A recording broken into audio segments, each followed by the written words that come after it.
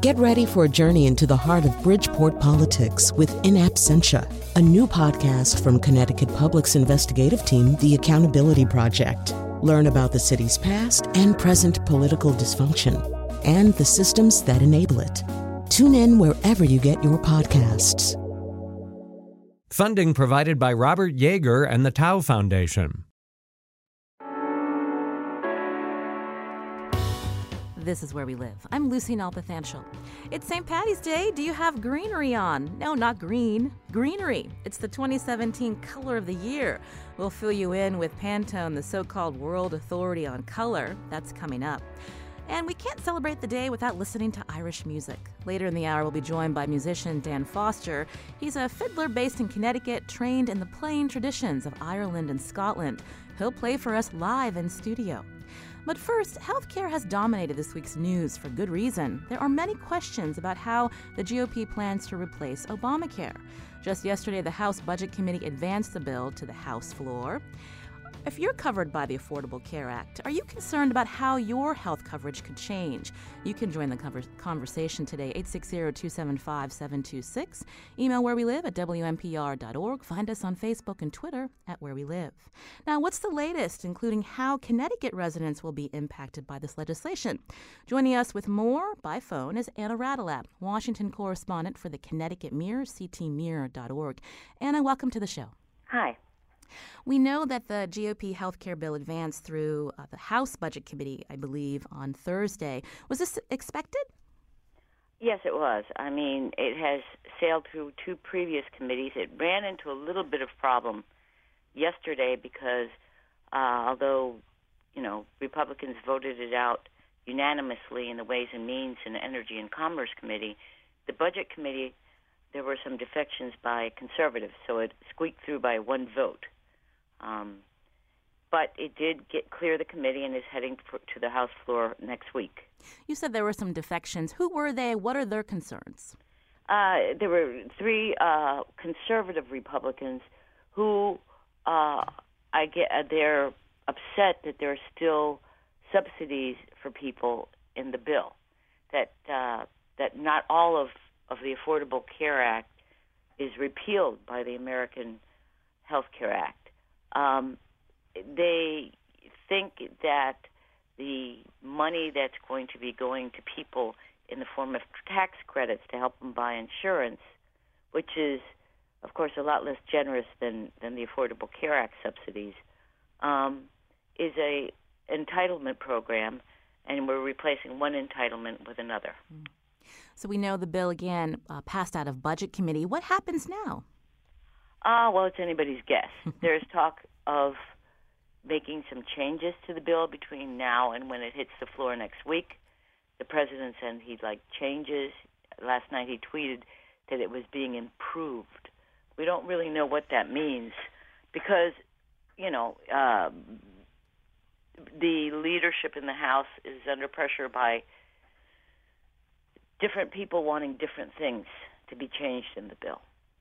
So it's going to the floor, and changes could be made by the House Rules Committee. How much power does this committee have with what's going to end up in this bill before it's debated? A lot of power. The House Rules Committee, like all other House committees, has a Republican majority, and every piece of legislation, unless there's unanimous consent, has to go through the Rules Committee, and they can amend it. There could also be a manager's amendment, which means that the chairman of the committee can just simply put changes in the bill and present it like that to the Rules Committee. Now, here's House Speaker Paul Ryan speaking to reporters about this legislative process. He's still pretty optimistic. Let's hear him speaking. I am very pleased and very excited, and I got to tell you, it's something I haven't seen in a long time. This president is getting deeply involved. He is helping bridge gaps in our conference. He is a constructive force to help us get to a resolution so that we get consensus on how to repeal and replace Obamacare. It's been very helpful, and so we're working hand in glove, listening to the concerns of our members. So Anna Radelat, again, a Washington correspondent for the ctmirror.org. Speaker Ryan sounding very optimistic. He goes on to say this bill will now undergo improvements and refinements. You mentioned there were defections within the House Budget Committee. What else is happening within the GOP in terms of, will it be as seamless as Speaker Ryan is suggesting? Well, we'll see. They can lose no more than 21 Republicans if all Democrats vote against the bill, as is expected. And, there are some counts by the Washington Post, by others, that show that, yes, they have 21 Republicans committed to voting no. If I would assume, but, this has happened before, that they wouldn't put the bill on the floor unless they have the votes. But during Boehner's time as Speaker, a few times he got caught up by the conservatives in his party, put an important bill on the floor, only to see it be defeated by the conservatives. Let's shift to how this legislation will impact states. There has been criticism. We've heard from Governor Malloy's administration, from the Connecticut's delegation, just how much this bill, they say, will burden states. Tell us about that. Well, the biggest concern is changes in Medicaid, which would come in 2020, although some conservatives would like that pushed up to 2018.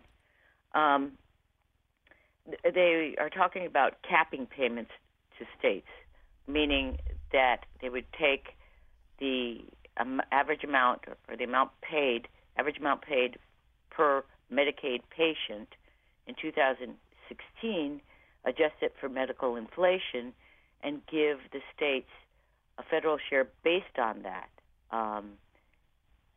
which some states say would, just devastate their programs. When you say devastate their programs, limiting how many people could actually be covered?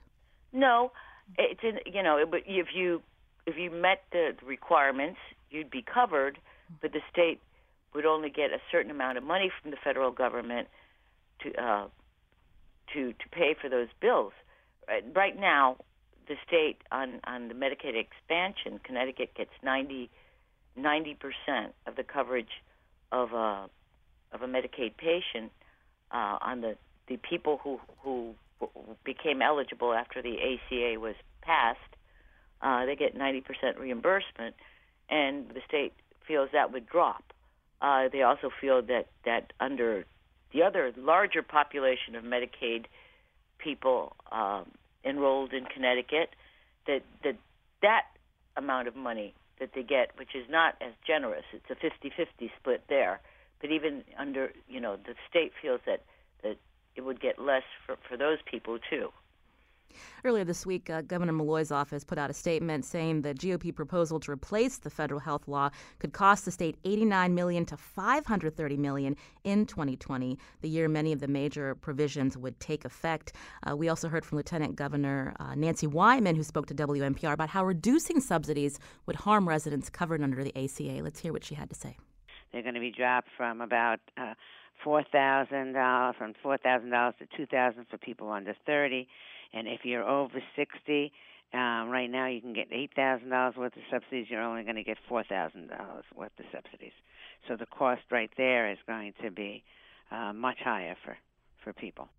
And Anna, can we talk more about who will be most affected by this, and especially the older population? I see that Senators Murphy and Blumenthal are doing an event today in Hartford about, they're saying the so-called Trump care will threaten health care for seniors.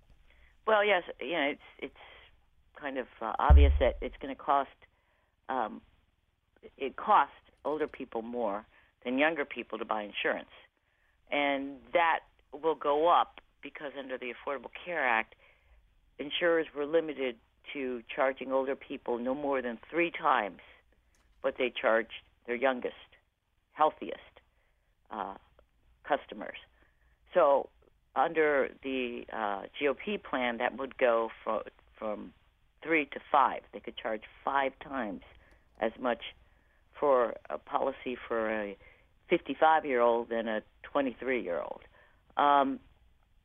So that's one thing. And then the subsidies are changed.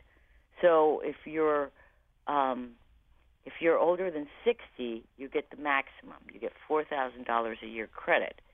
But that doesn't do very much for a policy that might cost $12,000 or $1,000 or more a year for somebody who's got, maybe a pre-existing condition and is 61 years old.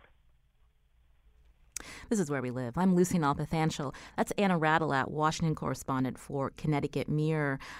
Anna, again, we've been hearing from the Connecticut congressional delegation, but what's been the response of insurers and hospitals in the state? They've been kind of cagey.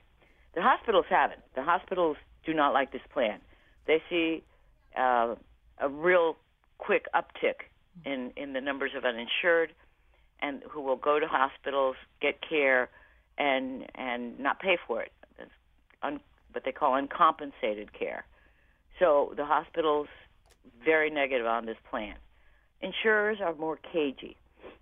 Anthem has said good things about it in a letter to the GOP leadership, but an association that represents a lot of insurers, Americans' health care plans, has been has raised concerns. They don't like the Medicaid cuts. A lot of insurers have made money handling Medicaid patients because a lot of states has turned over the processing of Medicaid claims to insurers, and they don't like the subsidy cuts, especially those to younger people. They want more generous subsidies to younger people so they'll be more willing to sign up. Insurers need younger people in their health pools to balance out the risk that older people bring.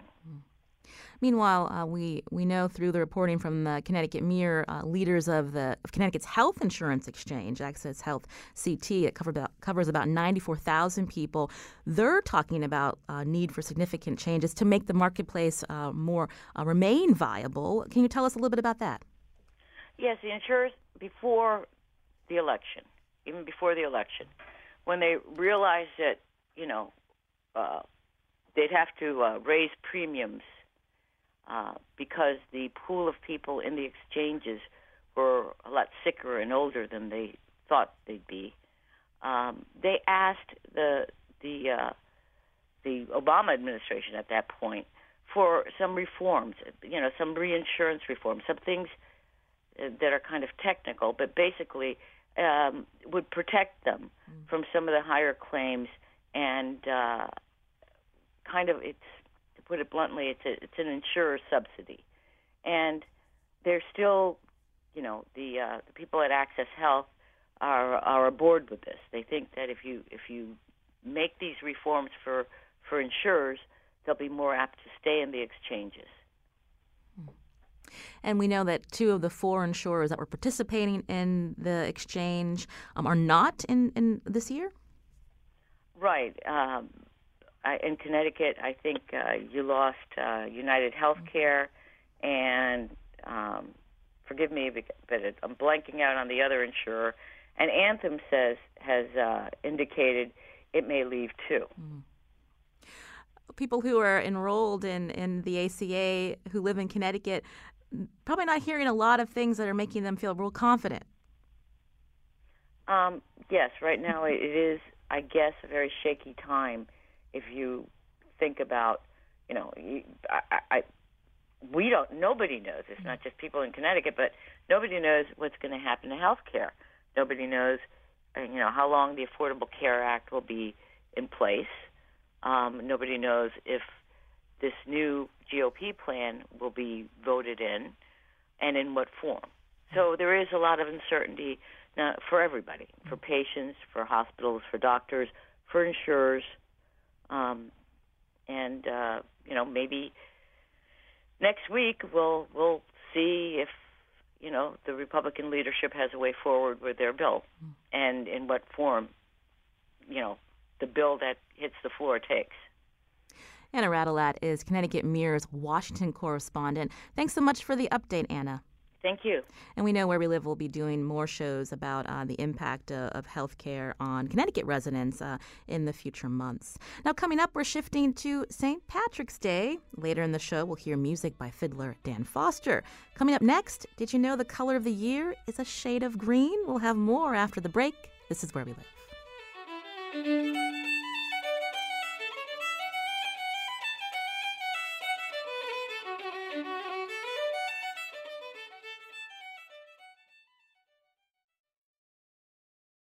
This is Where We Live. I'm Lucy Nalpathanchel. Each year, Pantone, which calls itself the global authority on color, selects the color of the year that reflects the mood across the world. It often sets the stage for upcoming trends in fashion and culture. This year, the color of the year is greenery, quite fitting to talk about on St. Patrick's Day. To tell us more, we're joined by Leatrice Eisman, Executive Director of the Pantone Color Institute. The Institute provides professional color standards for the design industries. Leatrice, welcome to the show. I'm happy to be here. Tell us about this selection of color of the year. How long has Pantone been doing this? We actually started about 1999 and named our first color in 2000. And tell us why you started doing that. Well, it's really quite interesting in that you mentioned that the Pantone is the standard that many people use for color. Many professionals have known it for many years. And we started to get calls from people or emails, letters, whatever. This was 99. And they would ask why the color, what color is out there? Why do you think it's going to be important? The whole aspect of the emotional feeling around color were questions we were starting to get as many as the more technical questions. So we realized that people really are very interested in what makes color happen and what it says to them. You've been doing this since 1999. Tell us about the selection process. How do you choose that color of the year? Well, we do a lot of homework. We do research. The people on the team are very well traveled. We travel all over the world. We pick up little clues and evidence of what is going to be hot in various areas. And that would include the world of art, not only more traditional art, but also pop culture. The world of entertainment. Films are very, very big, especially children's films, because they contain the latest technology in color that enables us to really see color from a different perspective. We look at perhaps a large sporting event like the Olympics. What is the home city? Is that involved in a particular usage of color that will bring a lot of people's attention to it? We look at the bigger socioeconomic picture. Is there a particular cause that people are looking at that may have a connection to color? So there are, and of course, fashion. I can't not mention fashion. But fashion is not the end-all, be-all, as many people think it is. It's just one of the contributing factors that we look at. So then we know that the color of the year, according to Pantone, is greenery. Tell us about this color. Well, I call it the color, the re-color, meaning that it is the color that really expresses reaffirmation, replenishment, reassurance, those things that make us feel comfortable within the environment around us. It is the invitation to people to take a deep breath, to oxygenate, to reinvigorate themselves. Now, why is that important? Well, it's important because we know we live in a very busy time. All of us are busy 24/7 or have to make ourselves available 24/7. We are racing around, doing lots of things. We all feel this need, and we do listen to what the public tells us, and people are very willing to share their feelings about color with Pantone. They're telling us that they really feel they want to reconnect with nature, that so many things around us can be so oppressive, particularly if you live in a big city and you don't have a chance to get out and take a long walk in the forest. What can you do that will give you that feeling of green around you? And, of course, for us, that's an easy answer. I mean, just painting the walls green, bringing some plants in, putting some pillows on the sofa, buying a green scarf. Anything that will trip your mind into thinking that you are surrounded by green really does have a therapeutic effect on you. So we felt that the timing was right to do green for those reasons. And the actual color is greenery. Describe that shade. Well, it's a yellow green. It's not a blue green. It's not in the turquoise family. It is a green that has a strong yellow undertone. And, of course, we know that yellow symbolically is the color of hope. So you've taken the best features of yellow, you've combined them with blue, as any painter knows, and you put them together, and voila, you have green. So you've got a color that really reaches out and brings you some of the reassurance that blue generally as a color family does. Combine that with hope, and what you have is a color that really talks to us about a sense of buoyancy. It's a reassuring color, but it's also a very assertive color. It's a bold color. It's attention-getting. It can be lots of fun when you use it, when you reach out and pull it into, let's say, a wardrobe. But again, it is that feeling of, I want to take a deep breath.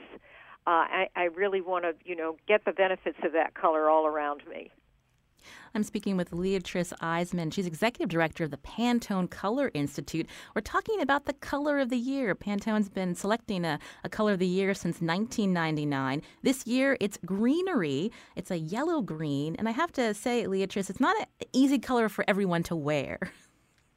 Well, I do hear that from time to time, but really there are so many ways to wear a color. A guy can put on a pair of green socks on St. Patrick's Day. That's certainly a perfect invitation to put on green socks or green tie. If you wear a piece of jewelry next to the face and you feel it's not your best color, put a little bit more color, blusher in the cheeks.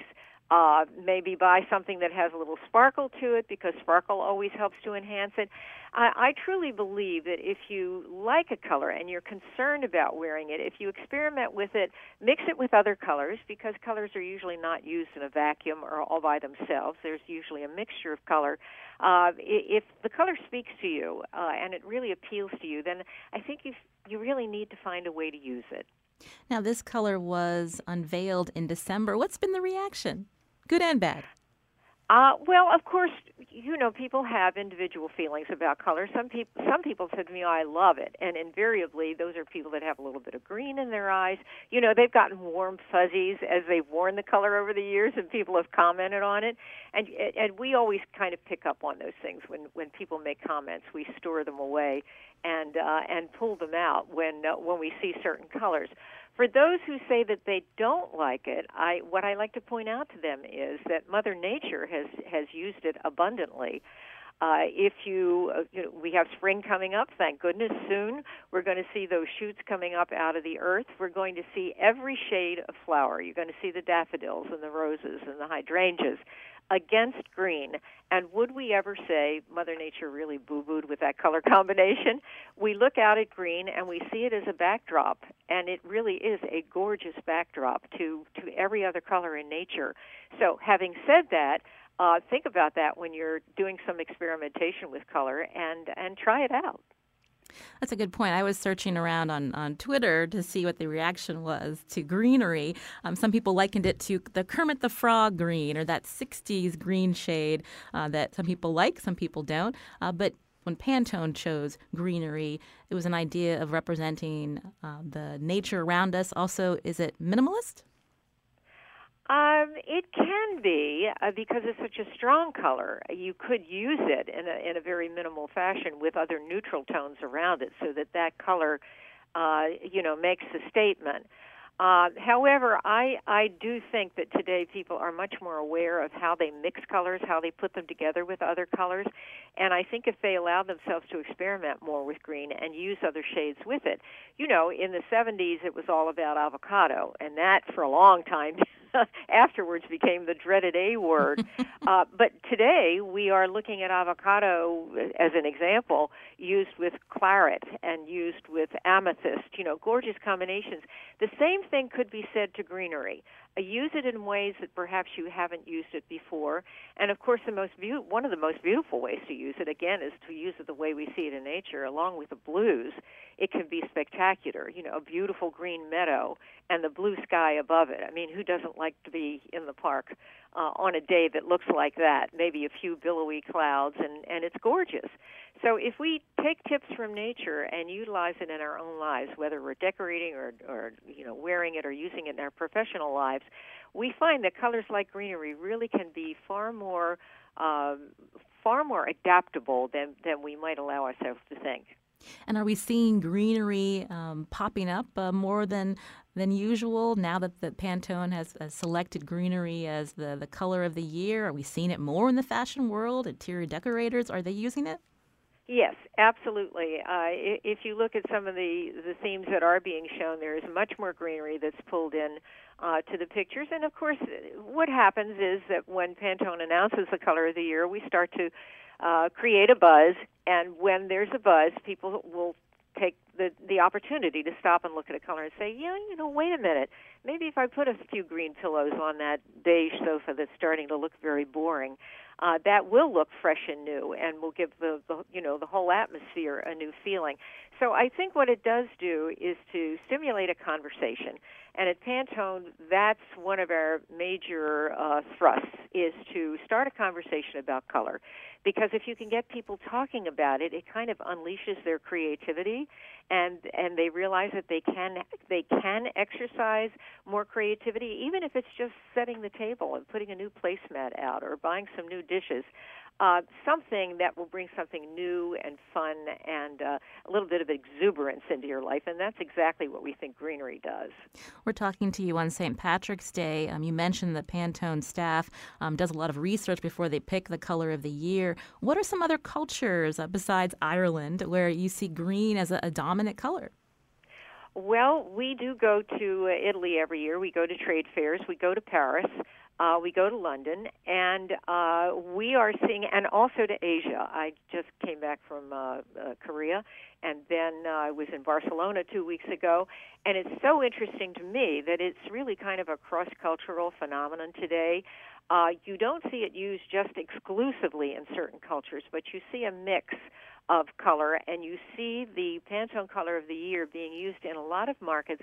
And, of course, the reason for that is that people have far more access to information today that tells them about color, that informs them about color, and there's more experimentation on an international level. So this is not something that's just confined to a specific country. We're seeing it everywhere that we travel. And I have to ask, is it a required color today at the Pantone headquarters? Well, we won't say it's required, but, Pantone people are very conscious of color. Every day is a colorful day for us, so you're going to see absolutely everybody's going to be wearing some form of greenery on St. Patrick's Day. So love it or hate it, greenery may be popping up all over thanks to the Pantone Color Institute. It's a yellow green, a leaf green. We want to thank Leatrice Eisman, Pantone's executive director. Thanks for talking with us today. You're very welcome. Coming up, we'll talk with a Connecticut musician who fell in love with the Irish fiddle. Dan Foster will play for us live right after the break. This is Where We Live.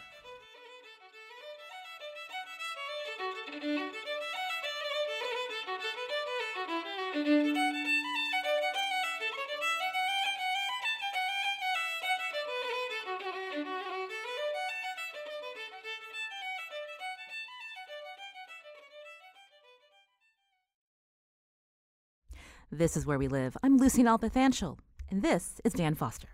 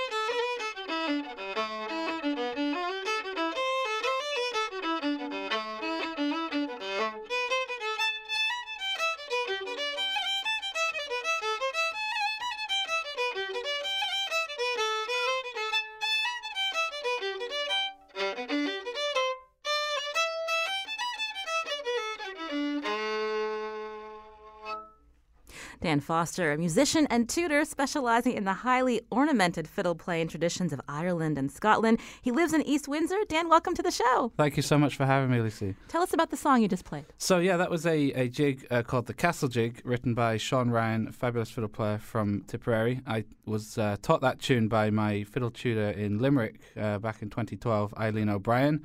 And she taught me that tune by ear, and that was kind of her special take on the tune. So if people pay attention to accents, you don't have an Irish accent. Tell us where you're from. No, that's right. No, I'm from Northern England. I was born and raised in Northern England, and studied classical violin from a young age. Picked up a bit of a bug for the traditional Irish music when I was a late teen in the great city of Manchester in northwest England. Tell me about your family roots. You said that you were turned on to the fiddle in your teens. That's right. Although being classically trained as a violinist, so why make the switch? I'm not sure. I mean, it was kind of a bit of a coming of age moment for me. I was left home, studying at university, and I heard Irish music played firsthand by second generation, first generation Irish musicians in Manchester.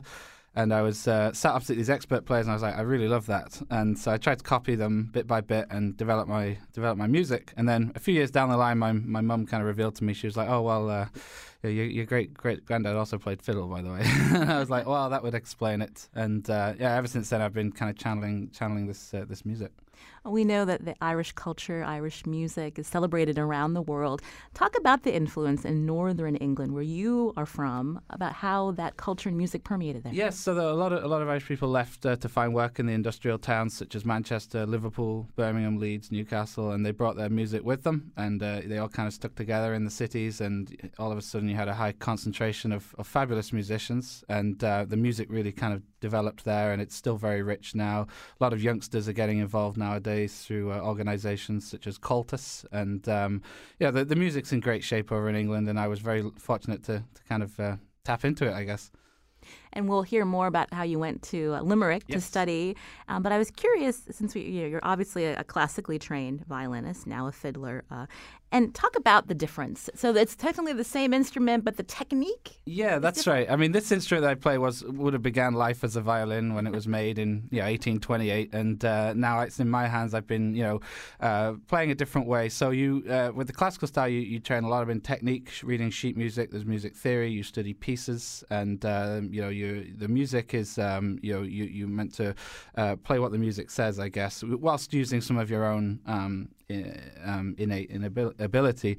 But with the fiddle style, it's very much an oral tradition, as in you learn by ear from somebody kind of sat opposite you, an expert, I guess, a master player, and you kind of you learn tunes bit by bit through by ear means. So it's quite a shift in the way of thinking and playing. And I guess fiddle style, you would tend to stay in first position on the fingerboard, but try and decorate as much as possible with ornaments. And it's quite a different way of playing, I guess. You played a jig for us. That's right, yeah. How's that different from a reel? Right, yeah. So a jig is in what we call 6/8 time. So it's kind of a triplet time. And there's a way around it. A jig is a jig is a jig is a jig is a jig. And it's got that kind of skippy rhythm. And a reel is a lot more kind of a driving kind of tune, like a da da da da da da da in 4/4 time. So there's a few kind of rhythmic differences that you would do. Can you demonstrate the difference? I could play you a reel. Shall I do that? Yes, please. Absolutely. So this is a tune called The Bells of Tipperary, and I picked this tune also up in Limerick from my fiddle tutor Eileen. So. Okay, here we go.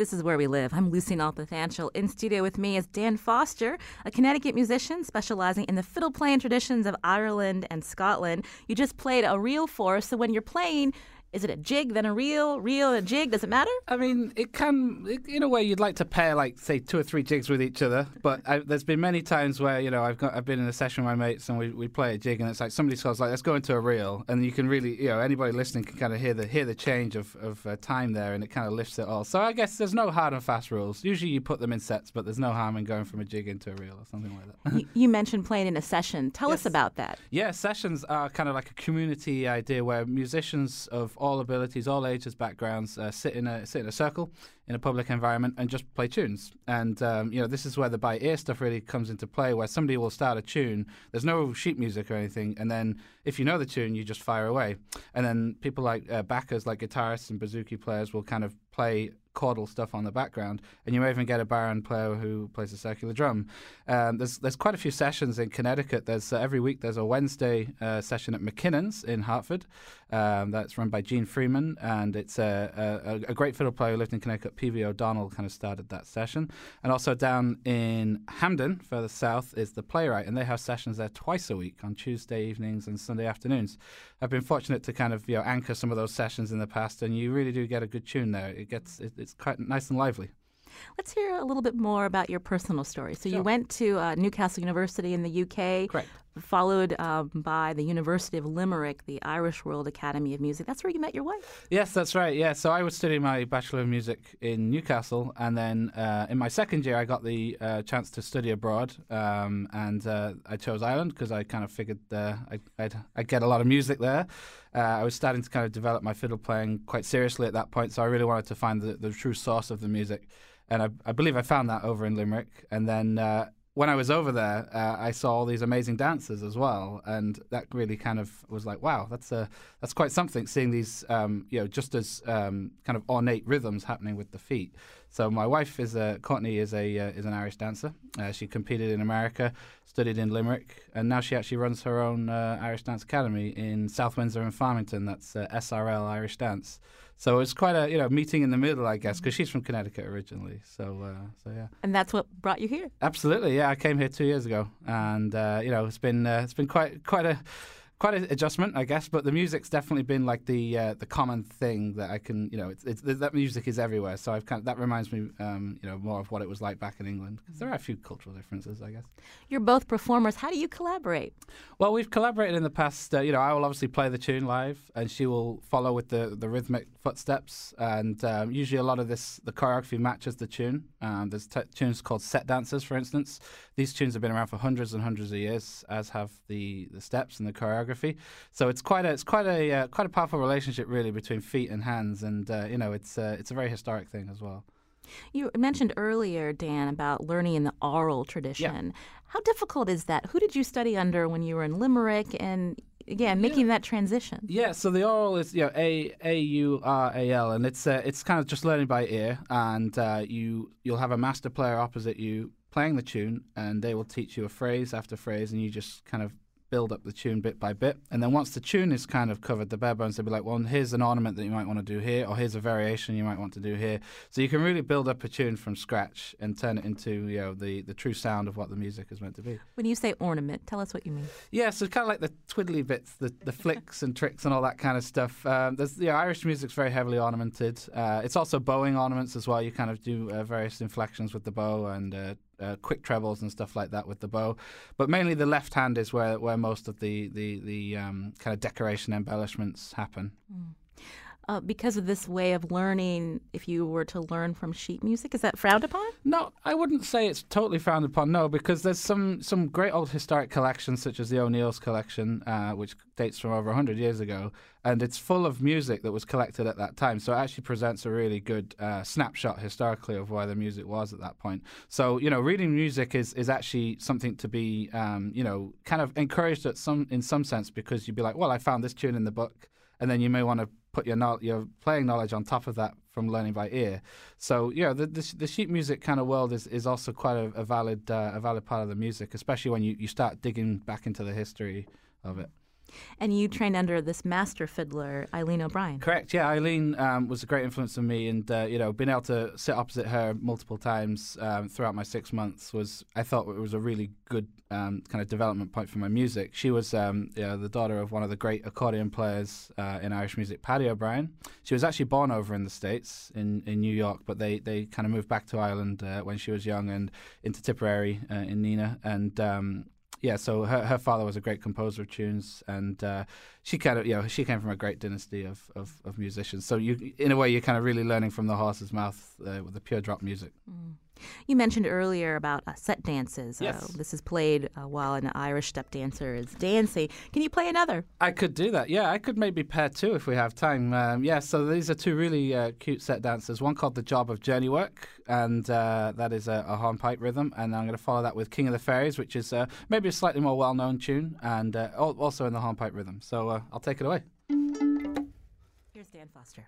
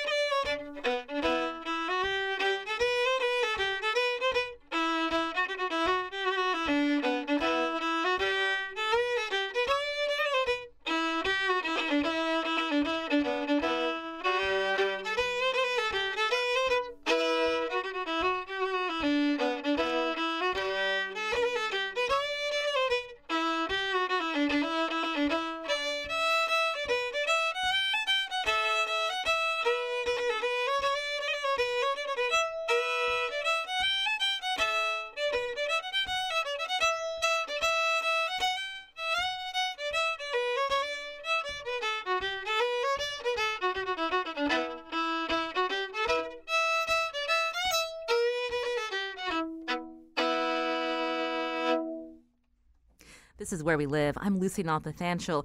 Dan Foster is with us, a musician and tutor, again specializing in the highly ornamented fiddle-playing traditions of Ireland and Scotland. He lives in East Windsor and his wife and has a step dancing school in South Windsor. And we were talking a little bit about your performances, and I'm curious, who else do you perform with? Is it a trio? So I have a couple of performance projects. A brand new one is a more traditional music slanted project called Daymark. That's featuring a flute and pipe player called Will Woodson and a fabulous guitarist and singer called Eric MacDonald.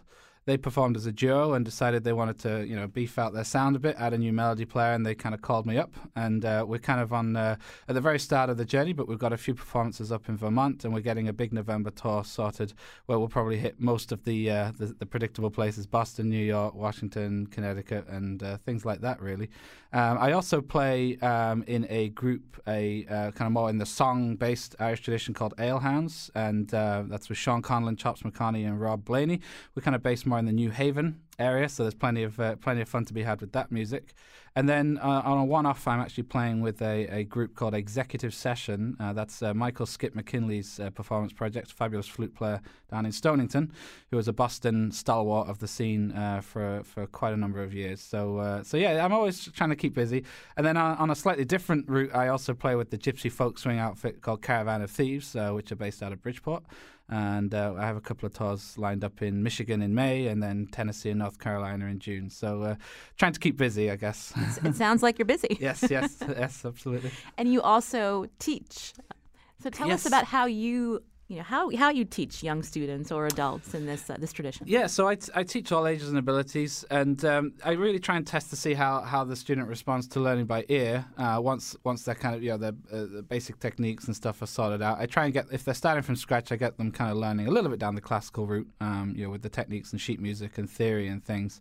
But to really project the authenticity of the music, I like to kind of just teach them tunes bit by bit and see how they respond. And it's not easy; it really isn't. But I was actually awarded a grant from a collaboration between the Connecticut Historical Society, Massachusetts Cultural Council, and a prominent folklorist in Rhode Island, and they granted me funds to teach an out-of-state fiddle apprentice. So I have a guy come from Greenfield, Mass, down to the studio, and it's just one-on-one, and I'm passing on the Irish music there as well. So there's plenty of teaching to be done, and it's it's great to kind of see them come back to the next lesson with the tune pretty much intact, and then be like, well, time to add some more embellishments or try a new tune and things like that. How different is the music scene here in Connecticut in the States to, say, Ireland? Oh, well, I mean, it's, numerically, there's many people that play music, Irish music, in especially in the eastern coastline. Boston, New York are great hubs for it. Connecticut has a good scene too. We're slightly more spread out, I guess, but, we kind of converge and play music together, and that's kind of part of the strength of it. I guess being in Ireland, there's been movements for many decades to really keep the music going, especially in the youth sector. So there was a great revival in the 50s and 60s, and it's a really quite rich tradition over in Ireland. It's can't really be matched, I guess. We just have a couple more minutes. I am curious about how people respond to you as an Englishman playing the Irish fiddle. It's pretty funny. I mean, when they see me, I guess they see the red hair and they're like, "Oh, yeah, you must be somewhat." And I'm like, "Yeah, it's kind of a funny thing." But it's there's that word, that diaspora word, where a lot of Irish people are spread around the world and have taken their music and dance and song with them. And I feel like I'm channeling that myself, especially when I heard of the family link on my mum's side with the great granddad playing fiddle. It was definitely a bit of a moment where I was like, yep, I'm on the right track. I'll keep playing. And tell us, you'll be playing tonight in Stonington, where? Correct, yeah. I'll be playing at the La Grua Centre in Stonington with the executive session. That's Michael Skip McKinley, a prominent architect and flute player. And then Flynn Cohen is backing us on guitar. Fabulous backer, plays with many bands, Low Lily, John Whelan's band. And then Mance Grady, a Boran expert, will be joining us. And then later that night, I'll be playing a lively brewery gig sponsored by Harpoon, and that's with the Ale Hounds down in Derby, Connecticut. So quite a busy night ahead, I think. It's been a real pleasure to have you on the show, so to much. hear you play. Before we end the show, could you play one more song, Farewell to Erin? Farewell to Erin, yeah, absolutely. One of my favourite fiddle reels. This is a long reel. I guess the long note at the start of the tune apparently meant the horn of the ship as it pulled away. That's a bit of an urban legend, but I'll play it anyway.